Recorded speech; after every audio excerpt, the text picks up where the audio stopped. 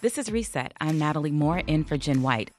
Oh, death have mercy. Oh, death have mercy. At least at first, Black culture and the Gothic might not seem all that connected, but our next guest encourages her readers to dig a little deeper. Leila Taylor is creative director at the Brooklyn Public Library and author of the new book, Darkly: Black History and America's Gothic Soul.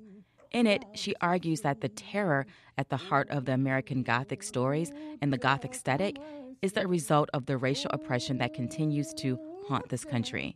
Taylor is a self-described Afro-Gothicist. Don't worry, that was a new term for us too. And Darkly is part history lesson, part memoir, and part cultural criticism.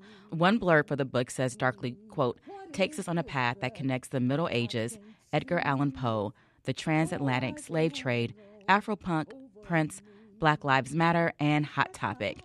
Leila Taylor, welcome to Reset. Hello, thanks for having me. Let's start with some baseline definitions. The term goth is really broad and has different subcultures, but for you, what is goth and what is an Afro-Gothicist?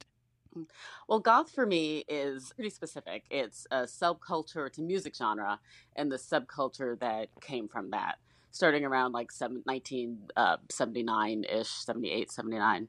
So the Gothic is much, much broader in terms. While goth is a music genre and a subculture, the Gothic is an adjective. It's a description for a kind of aesthetic, a kind of perspective, a sort of dark romanticism that can be applied to just about, anything, art, architecture, music, literature.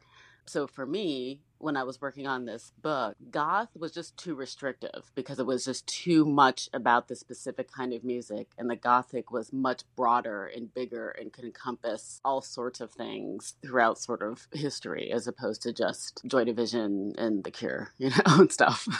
And, what does that aesthetic look like for you? You're not wearing black lipstick right now.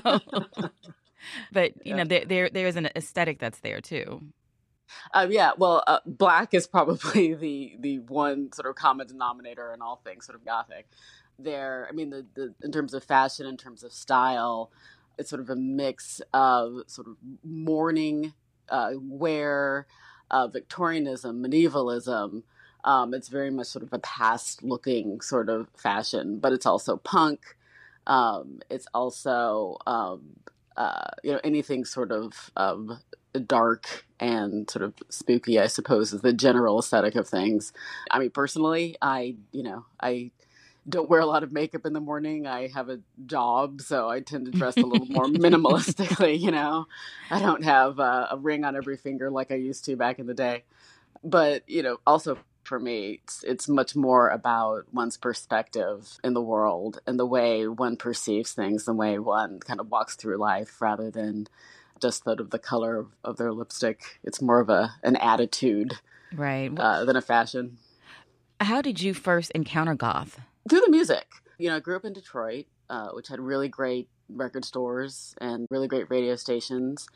And I had a friend who was really into music and was always discovering kind of the newest thing. I guess I was about 13-ish when I discovered Susie and the Banshees. And I was always kind of a creepy kid. I was always really fascinated by death and by ghosts and spirits and all of the sort of mysterious things in the world. And when I heard the music, it just sort of fit my personality. So I think that's kind of how it started. And because I was kind of young, I wasn't going to clubs or anything, but I started listening to the music and getting into the bands. And then as I got a little bit older, a little more into the fashion and the style of it. Like a lot of young Black girls who felt alternative growing up, you were attracted to Denise Huxtable's character on The Cosby Show. And you mentioned you grew up in Detroit, a city that I think really embodies Black goth. Can you talk about your upbringing? Oh, yes, Denise Huxtable. I wanted to be Denise so bad.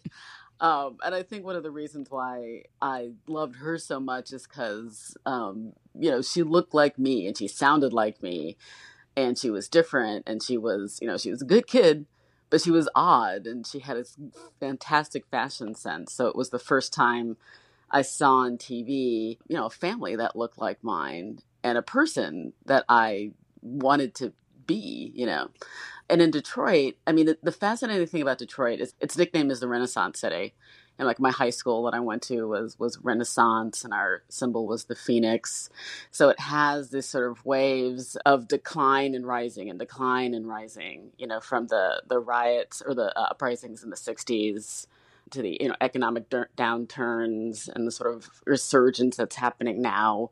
So it's a city that's used to kind of burning up in flames and then rising up again, which is a very kind of Gothic and romantic kind of notion. And when I was growing up there were still a lot of abandoned houses and a lot of ruins. So you sort of go through the streets and seeing these gorgeous, beautiful, old, Victorian mansions that have just been left to decay.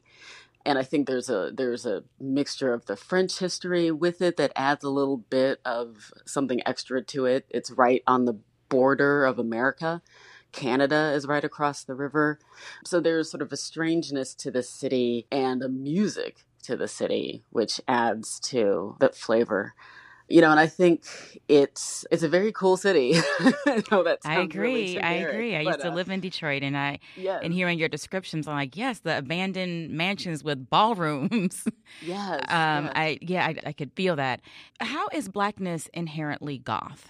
That's one of your arguments in the book. I think it's interesting. When I was first starting this process, I was looking specifically at Black people in the goth scene, in the goth music scene. And what I realized is that Black goths are just like any other kind of goths. We all kind of dress the same and we listen to the same kind of music.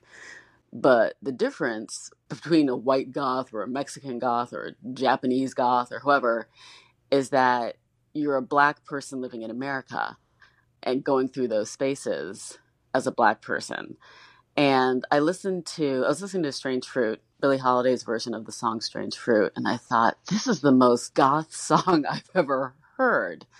And then I was realizing that there's something in the inherent history of Black people in America, of the sort of residual trauma left from the slave trade, from the continuation of repression, and the art and the music and the spirit that's come from all of that, how we've grown from that and what we've made from that history. And I realized that's what's Gothic. That's what sort of the American Gothic is taking all of this horror, this everyday horror that we've experienced historically, and turning it into something that we can play with and something that we can create with and tell our own stories with. And to me, that's sort of the American horror story, is the result of that, of chattel slavery, really.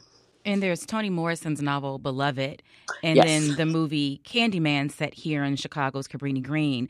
What are the Yes. connections, and where's the goth that's there? Yeah.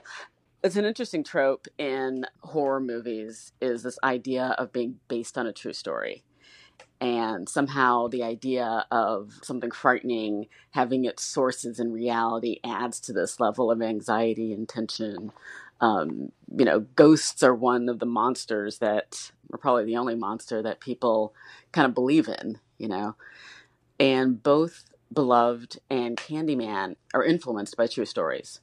Beloved is it's a haunted house story. It's a very classic haunted house story about a woman who killed her children, who was a runaway slave and was being pursued by slave catchers. And rather than have her child go back into slavery, killed her.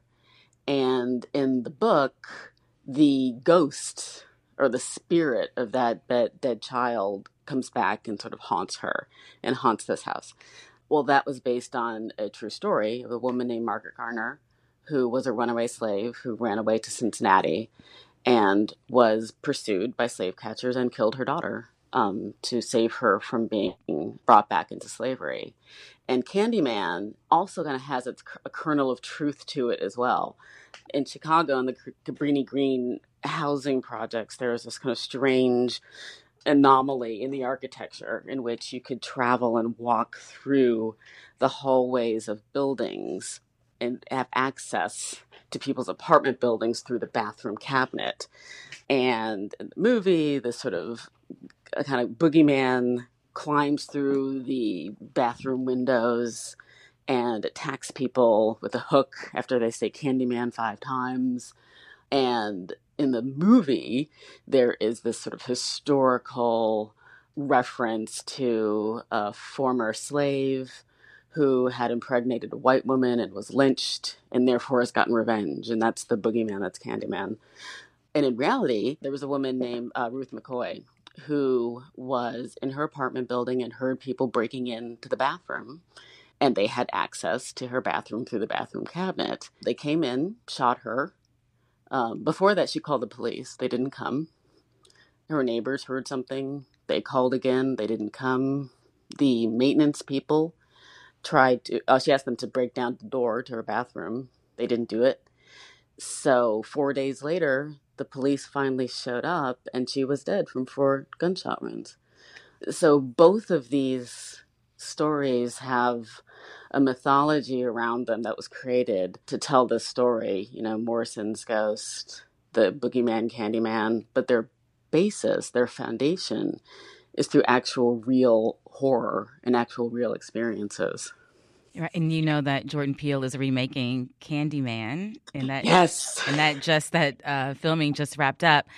Horror is often a metaphor for societal anxiety, immigrants coming to take over, or the fear of technology. Monsters like Frankenstein are a symbol, but you write that's not the case for Black people.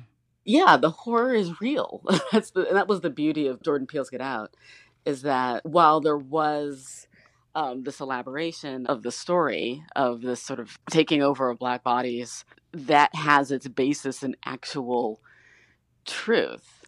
And the moments of tension in that movie are real or based on real experiences. The cop car, the police car, following a Black man by himself through in a suburban neighborhood, or walking into a room of all white people, and the few Black people that you see are sort of oddly subservient, and you don't know why, and you have no connection to the few Black people are there.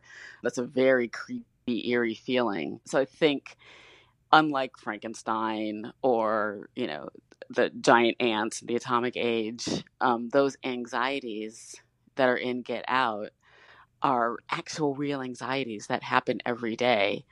It's not a mysterious boogeyman or an alien. It's real society. It's real oppression and real white supremacy. I'm speaking with Leila Taylor. She's creative director at the Brooklyn Public Library and author of the new book, Darkly, Black History and America's Gothic Soul. What are some other Black cultural touchstones for you? What songs, artists, or books do you think of? In terms of art, I love Kara Walker's work. Her work is silhouettes. There's something very sort of traditionally Gothic about these Black silhouettes, but she uses forms of truly horrific imagery of slavery through these Black silhouettes that I think are absolutely gorgeous. The movie Ganja and Hess, if people have not seen Ganja and Hess, it's absolutely brilliant. It's sort of a vampire story with Black characters. And actually, probably one of the most important movies, I think, is Night of the Living Dead. And I think people just think of it as just a zombie movie. But this is 1968, and it has a Black man who is the hero. He goes into a house of white people, and he's the one who's in charge. He's the one who knows what to do. He's the hero of the day. There's even this scene where he slaps a white hysterical woman, and I just thought that's incredible. And it's 1968.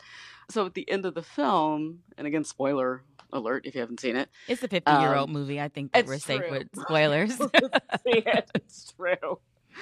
It's dawn, and he's defeated the zombies, and he saved the day, and he's walking out, and there are a group of policemen who have been going around shooting zombies all evening. They see him on the porch, and they immediately shoot him. No questions asked. They just immediately assume that he's a monster. And the film goes from being sort of regular film to going into static, kind of grainy black and white photos, and it starts looking like photojournalism. It starts looking like newspaper clippings as they take his body and they put it on a fire. And again, this is 1968, and it's not just a zombie movie. It really is a commentary on Black people in America and how they're treated by authority figures. Just by his blackness alone, he's seen as being monstrous.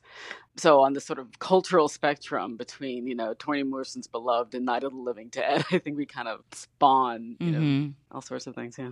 You write that the trauma of slavery and the effects of racism that lead to a permanent state of melancholy, and that's connected to goth as well. Walk us through that. So melancholy is a state of permanent mourning. Unlike mourning, there's a sort of beginning, middle, and end. There's a process that you work through when you've lost something or you've lost someone, and there's healing involved. Well, because of the slave trade, there are scores of lost lives and languages and histories and stories that are completely unknown, that were sort of washed away in the Atlantic, and who were sort of names were taken away. Families were taken away. All of that sort of was dispersed. And slavery never really ended. It's just sort of changed its name. It's changed its tactics and its forms. It's gone through redlining, the industrial prison complex. So if there is no clear loss of person or subject, and there's no clear end to that loss, you're just sort of in the middle of that mourning.